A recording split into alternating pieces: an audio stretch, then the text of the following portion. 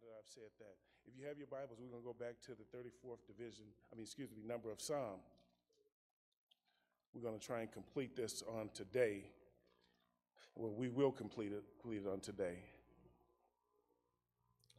Last week we talked about David praising God from a dark place in his life, a place in which he did not anticipate him being in, because David finds himself in a cave at Adullam, when David should be reigning in the palace as the king of Israel. He's been reduced to something that he never imagined himself being reduced to.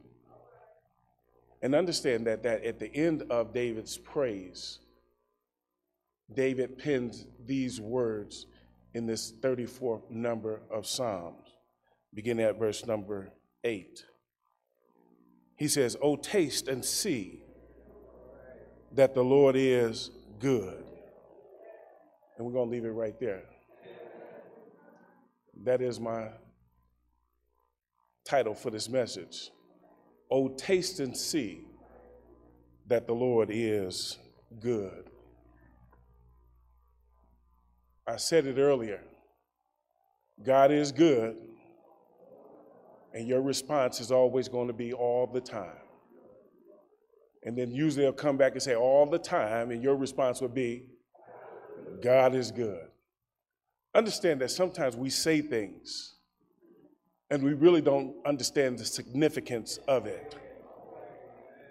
We really don't understand what we're really saying, but you need to know and understand that there is not a truer statement that has ever been made, that God is good all the time.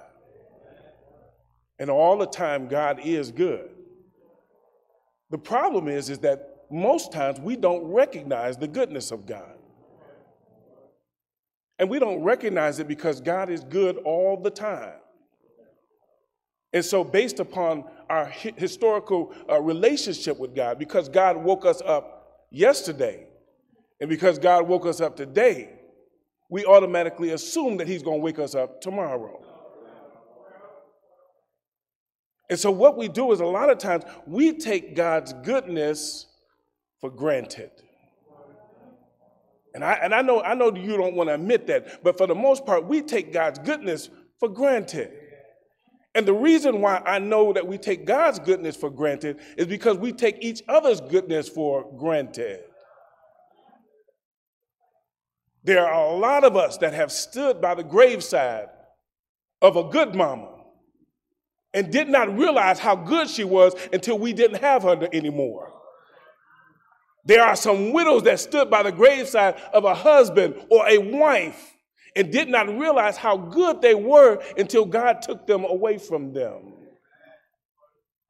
And by that time, it's too late to really show our appreciation for the goodness of God, for the goodness of other people.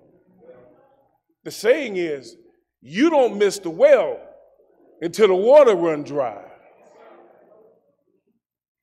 Because we take for granted the goodness of others. And consequently, we take for granted the goodness of God. No matter what you are experiencing, no matter what you are going through, no matter what your circumstances is, you can say that God is good to me.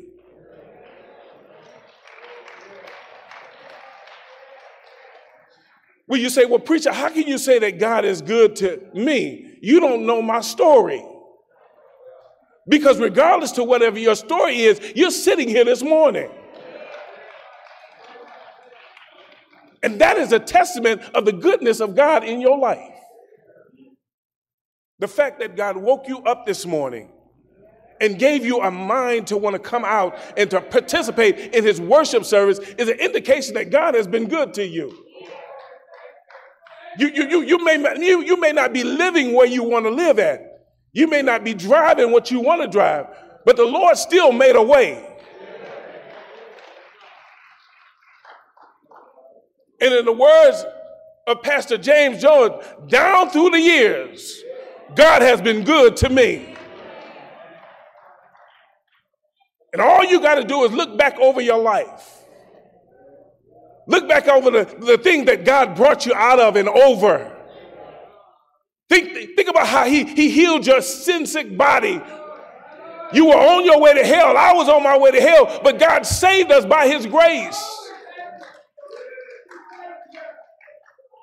That's a testament that the Lord has been good.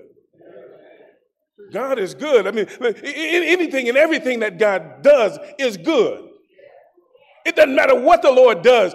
It's still good. It's holy. It's righteous.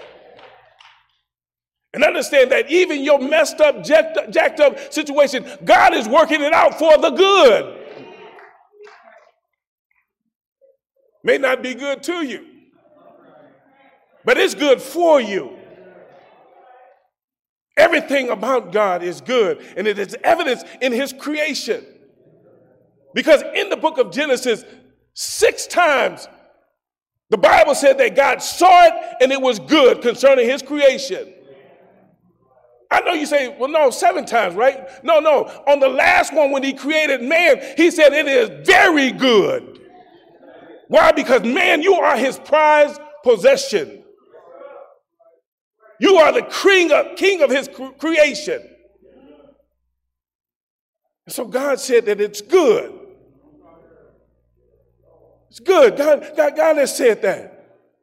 But the psalmist says that it's good. And in particular, David, because if there's anybody that knew and experienced the goodness of God, it's David. David said in Psalm 21, he said, for thou meet him with the blessings of goodness, and thou settest a crown of pure gold upon his head. David is experiencing the goodness of God.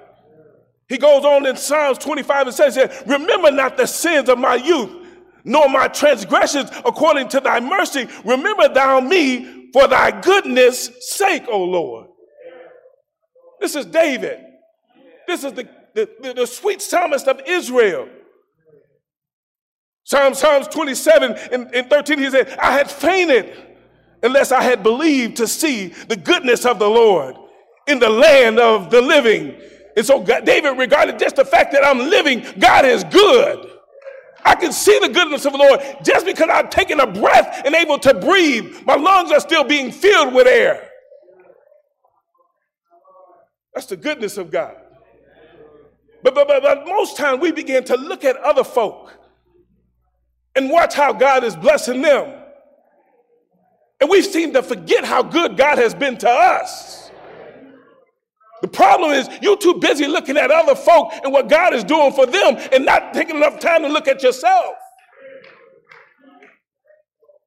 Look at what the Lord has done for you. Listen, I can't shout and praise God for your blessings, but Lord, I can shout and thank God for the blessings that he's given to me. And understand this, that I make no apologies for God blessing me. Church, that was a time that I would make apologies for the goodness of God. I was in a place where I felt like I was so unworthy.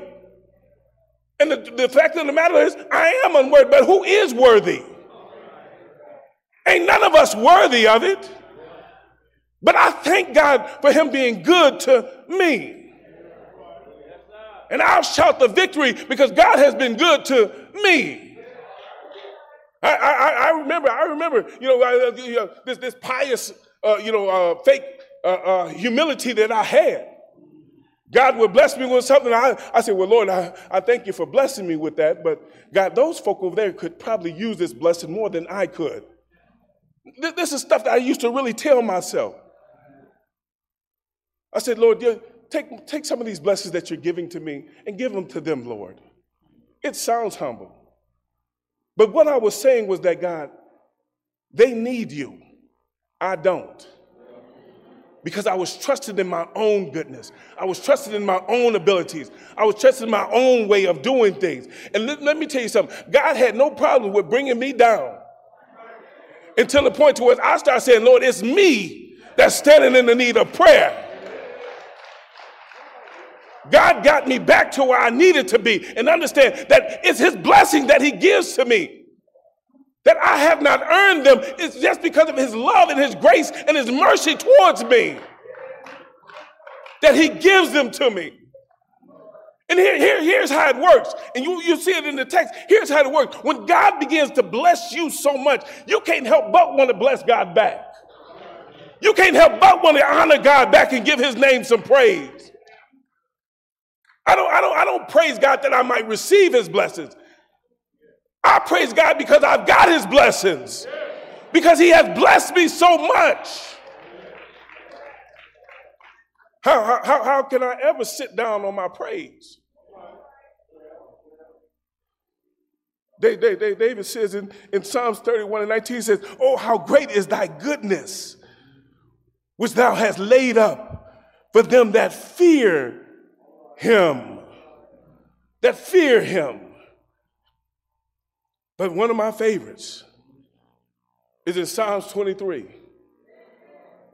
When David says, surely goodness and mercy shall follow me all the days of my life, and I will dwell in the house of the Lord forever. David recognized the goodness of God. That the goodness of God was in hot pursuit of David. Because David was a man after God's own heart.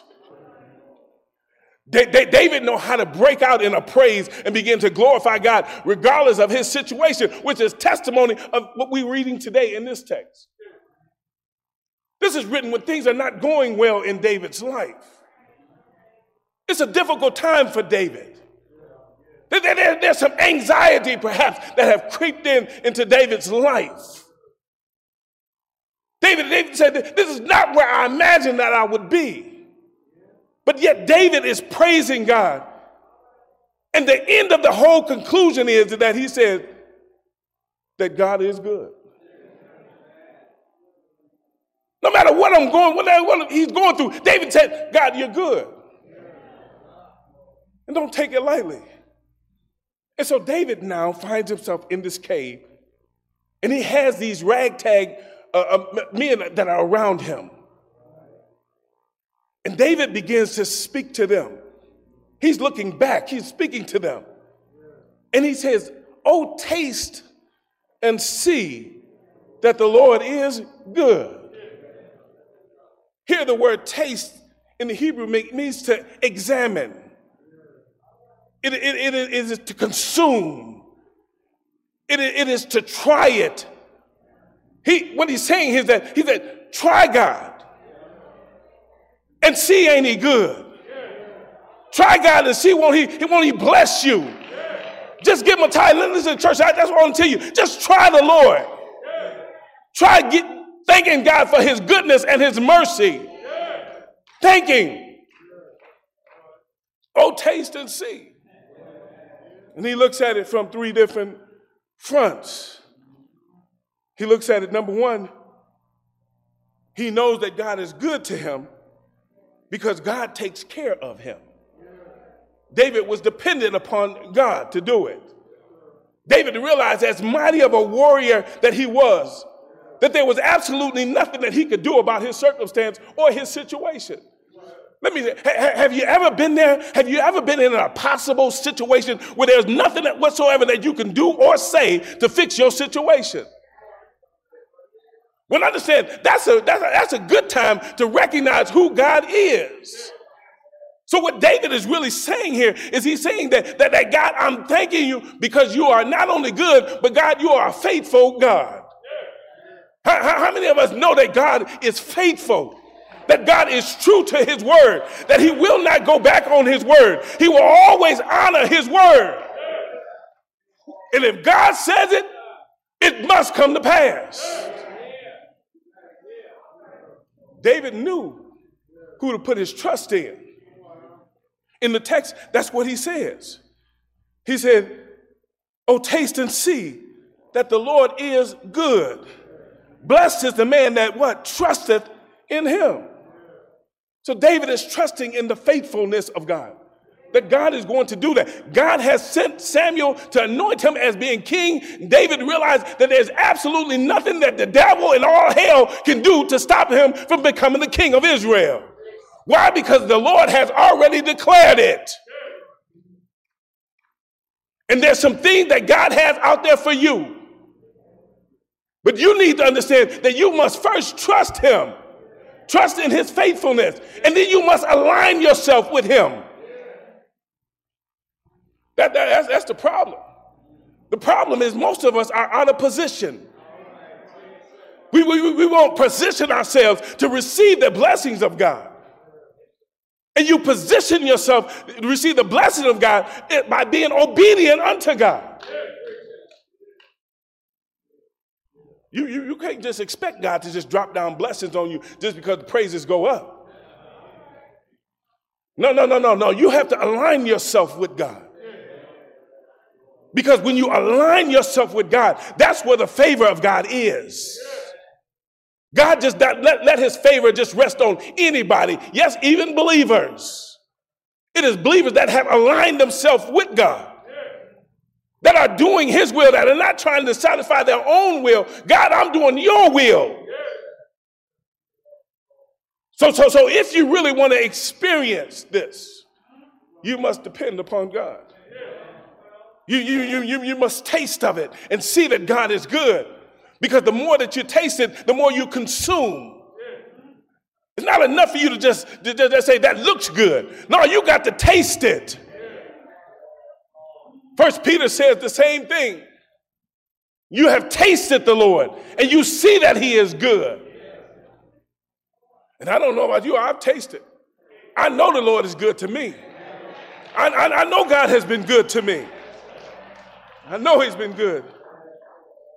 The second thing is that we know that God is good, is that God is a provider. He gives us the things that we stand in need of. God's provisions are there for us. Look at what he says. David actually takes this opportunity to not only speak to the men, but to teach the men how to receive the goodness of God. Here's some things that David tells them. He said in verse number 11, he said, "Come, ye children, hearken unto me, and I will teach you, number one, to fear the Lord." Now, some of us don't have this word fear messed up, because this fear is not to be afraid of, but this is a reverent respect for God. But listen here, the Hebrew word God takes it a little bit further, because what it actually means is that it's an action word. It requires some type of action behind what you're saying. In other words, if you fear the Lord, you will obey the Lord. You'll walk in the ways of the Lord. You don't fear the Lord if you're still walking in your same sinful mess that you've been doing. That's not a healthy fear of the Lord. As a matter of fact, that's the opposite of it. That's saying, God, I don't care what you think pertaining to this situation. Because if you fear the God, once again, you'll align yourself with him. You'll walk in that fear. You'll walk in that respect for God. The problem with the church nowadays is that we have very little respect for God in the house of God. We allow all kinds of things to come into the church, to creep into the church. All manners of sin and wickedness that comes in, evil that comes into the church. And it's our responsibility to make sure that we keep it outside of the church. Too many men of God have watered down the word of God. And we're living in a time where they're calling good evil and evil good. Even in the church. You talking about selling marijuana up in the church. That's sinfulness. That's wickedness. And I don't care how you try and justify it, you'll never be able to do it according to the word of God. Never be able to do it. But if you're going to fear the Lord, you need to walk in it. Here's some more food for thought. He said, what is it? He that desireth life and love many days that he may see good, that God gives us long life, that we might experience his goodness. Most of you guys don't know what the Lord did to get you to the day. God didn't even let you see some stuff. There's some dangers that came upon you. You didn't even know was coming your way. But God shielded you. And this is a demonstration of his goodness for you in your life. And so we need to recognize that it was God that kept us. Satan desired to destroy us. Why? Because he is a roaring lion seeking whom he may devour. But the goodness of God, it's the goodness of God that follows us all the days of our lives. God has been good to you all of your life. Don't take it for granted. Because just because God woke you up yesterday, there ain't no guarantee he's going to wake you up tomorrow. So each and every day, you wake up, you ought to say, Lord, thank you for your goodness. Thank you for your waking me up this morning. Look at here. He goes on to say, listen here, and this is key. He said, in verse 13, he says, keep thy tongue from evil and thy lip from speaking God. In other words, he said, keep my tongue from gossiping,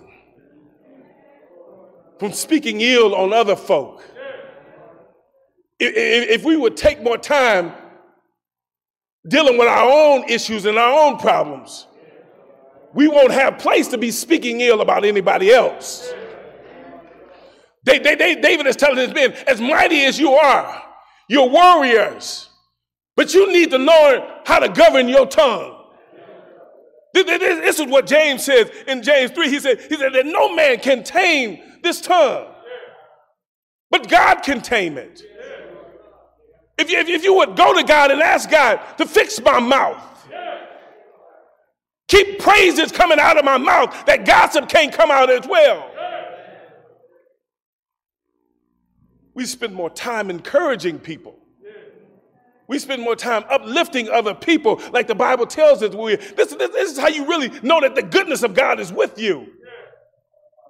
But as long as you're lying, cheating, and deceiving, there is no goodness there. You don't want to cut off what God is doing. We got to walk upright before the Lord. And God has already given us the power to do it. If you've been born again, you got the Spirit of Christ living inside of you. And he is the one that gives you the power to be able to shut your mouth sometimes. There's sometimes that we just need to. You know, mama, you say, if you ain't got nothing good to say, shut it up. David is giving them the recipe of walking in the goodness of God.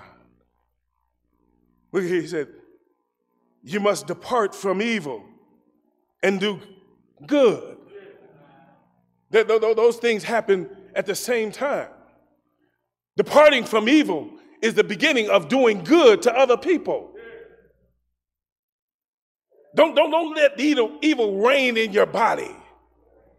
And understand, listen, it all starts with how you're thinking. And I think for the most part, our thinking has been skewed. Our thinking is wrong.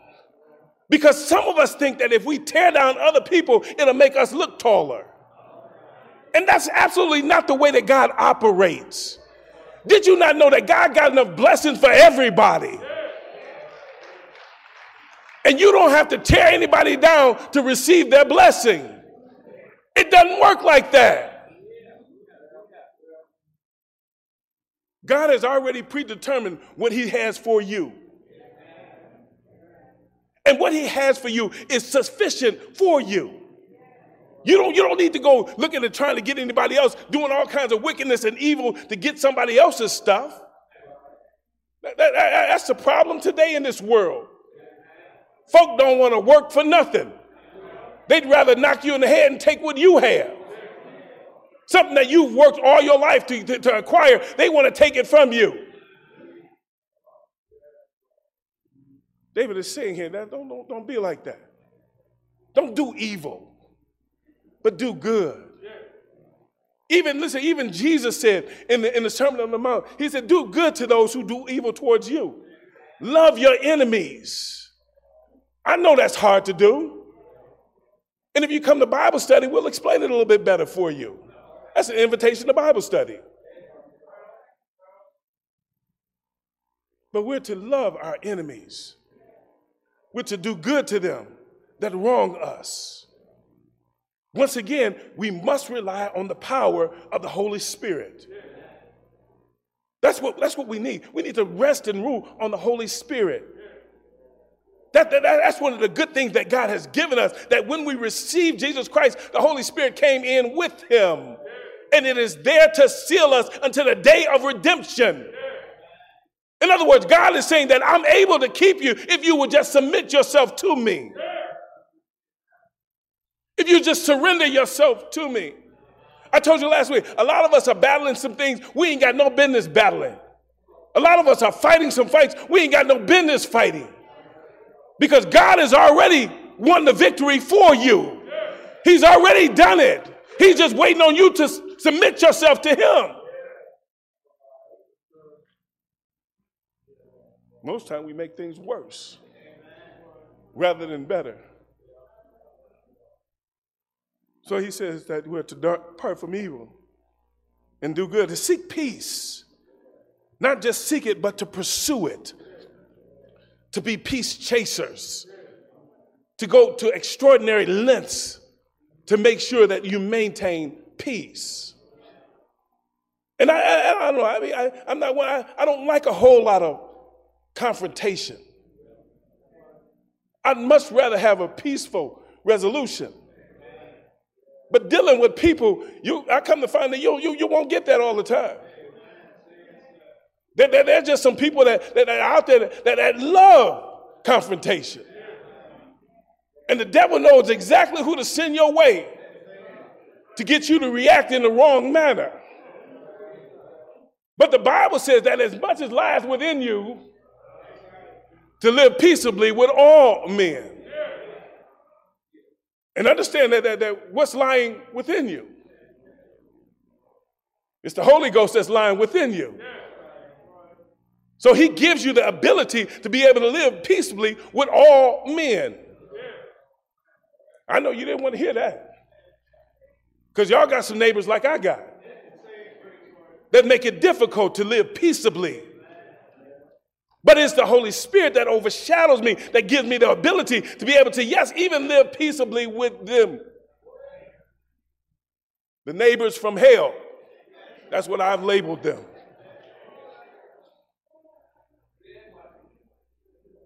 But God is working it out. God is working it out. Listen, I see God changing them every day. Every day they do something. Let me know that God is still working.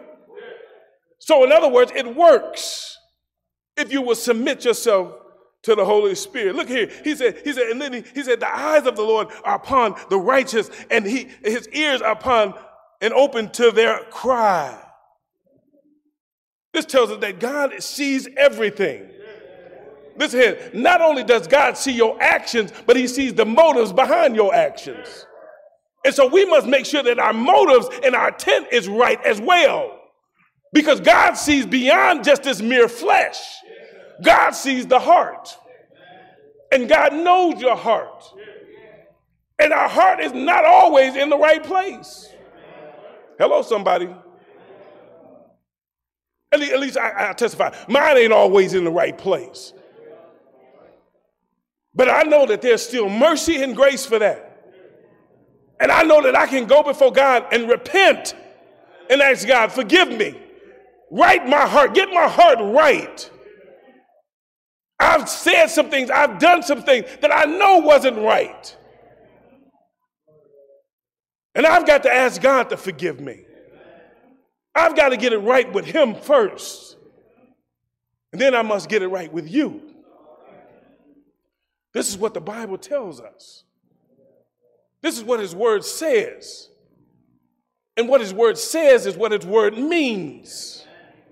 And it goes for each and every last one of us.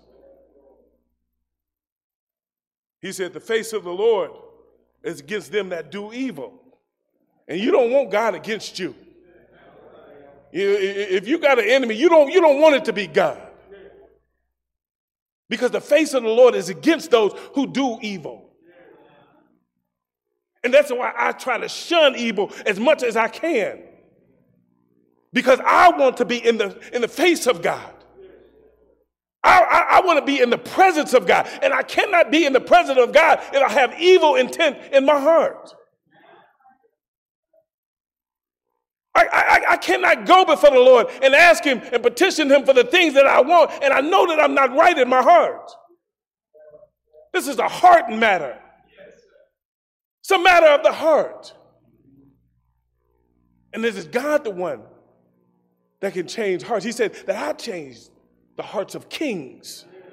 And if God can change the heart of a king, he can change my heart. Because if you really look at, most kings are narcissistic. They think they're deity in and of themselves. But God can change their heart. He can change our heart. Listen here. You just got to want him to do it. If you don't want him to do it, then he's not. You must be a willing participant and say, yes, God, I surrender to you. Fix my heart. But for the most part, most of us can't get there because we can't admit that we're wrong, that we're messed up in some kind of way.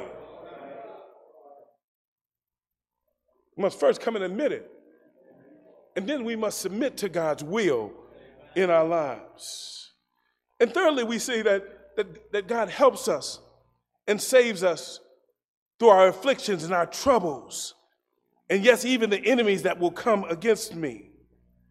Look at here in verse 17, he says, and the righteous cry, and the Lord heareth them. Now understand here, cry actually is the same type of cry that a baby would do. And there's only two reasons really why a baby will cry. And that is because either he's hungry or there's some type of pain that is there. And most of us need to cry out before the Lord because most of us are still dealing with some old issues, some old pains that are bothering us. Some old circumstances that have wounded us. Some of us are dealing with some church hurt that people have hurt you right here, even in the church. And you need to cry out before the Lord because understand this, that it is only God that can fix that. So some of us are dealing with pain of a loss of a loved one and we still have not gotten over it. But God will come in and heal and mend every broken heart if you will allow him to do it. It's a matter of surrendering. You'll hear that quite frequently from me, is that we must surrender. We must submit to the Holy Spirit because he desires to do the work. He's got the power. He's got the authority to do it. We just got to let it manifest in our spirit. Let it work in us. He said that when we cry out before the Lord, David had stretched out and cried out before the Lord, and he knew and was confident that God would hear him. Now understand that God does not hear every cry. If you have not come into a right relationship with him, if you have not repented of your sins and become a child of God, God will not hear you. The Bible says, for God does not hear the prayers of a sinner. It is the prayers of the righteous that avails much. You got to come through the door before you can experience the blessings of God, before you can have the privilege of praying to God. You got to be in a right relationship. Listen, Jesus alludes to it when he teaches them how to pray. He says, our Father. Father is a relational term. It implies that you have a relationship with the Father. But the wicked, the Bible says that he will not hear. It's not that he cannot hear. God won't hear it. Because what God wants you to do is turn to him in faith and ask him to save your very life. Ask him to clean you up. that you may be able to come to his table and partake of his goodness. But on the flip side, God is good to all of us. The just and the unjust, God is good to.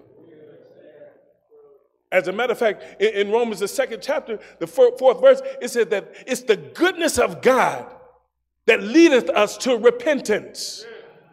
So what God is really saying is that you ought to be able to look at the goodness of God and it kind of convict your heart and lead you to repent of your sin, to come out of your sinfulness.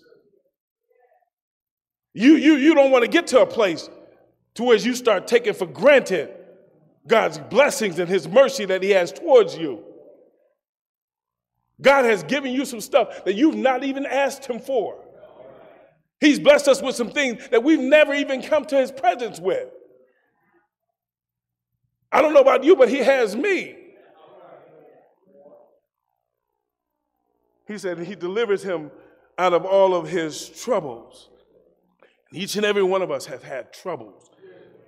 If you're not in trouble now, you just may be headed for some trouble, because that's what this life brings us.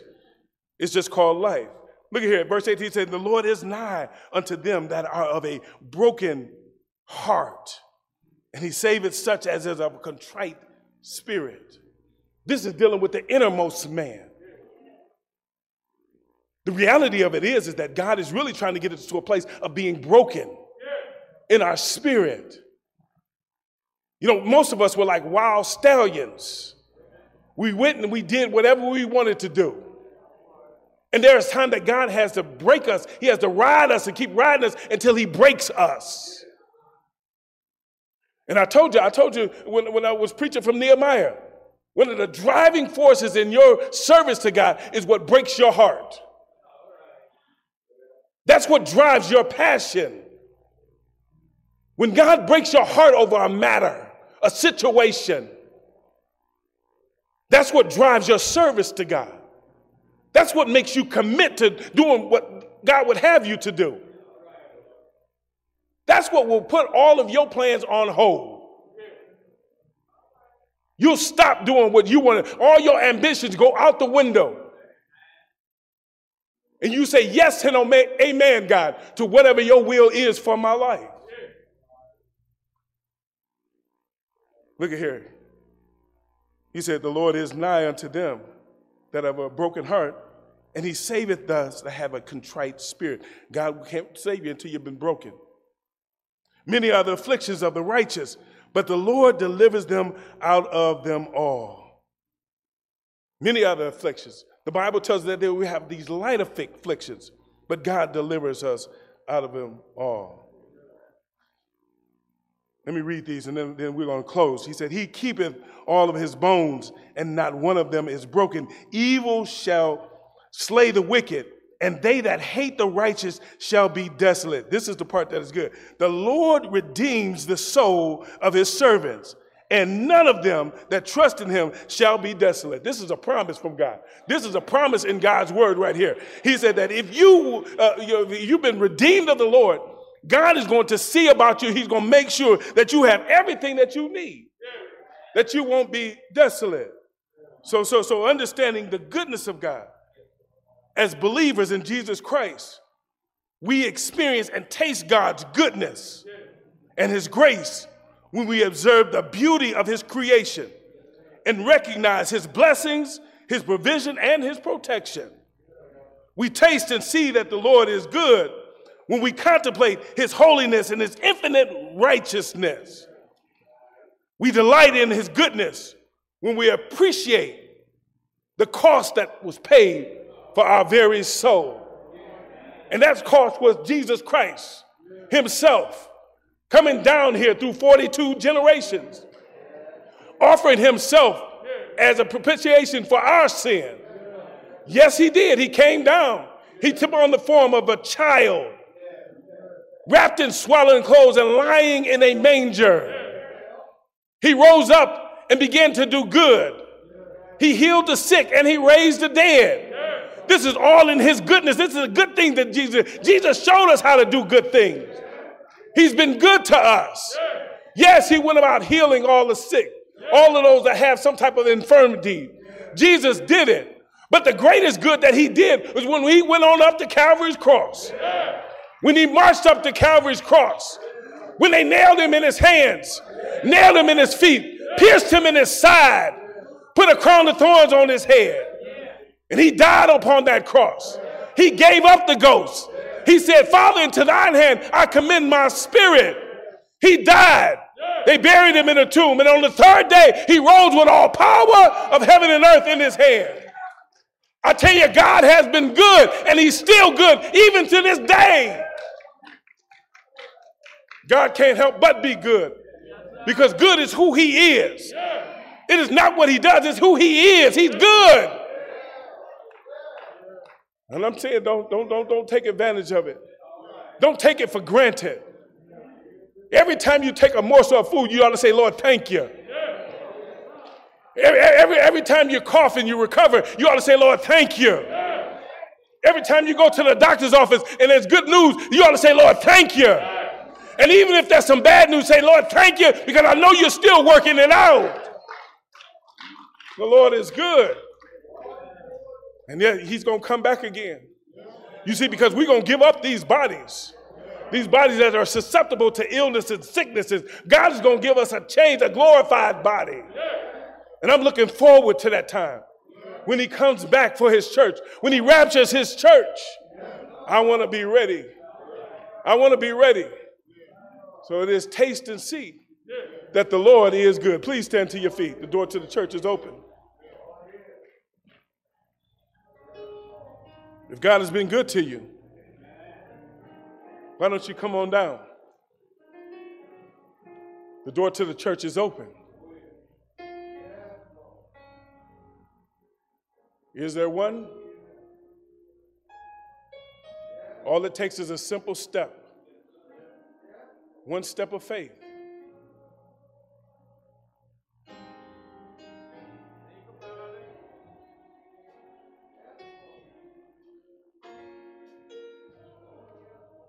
The Lord is good.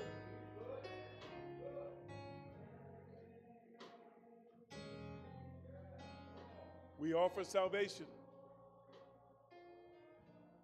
Is there one?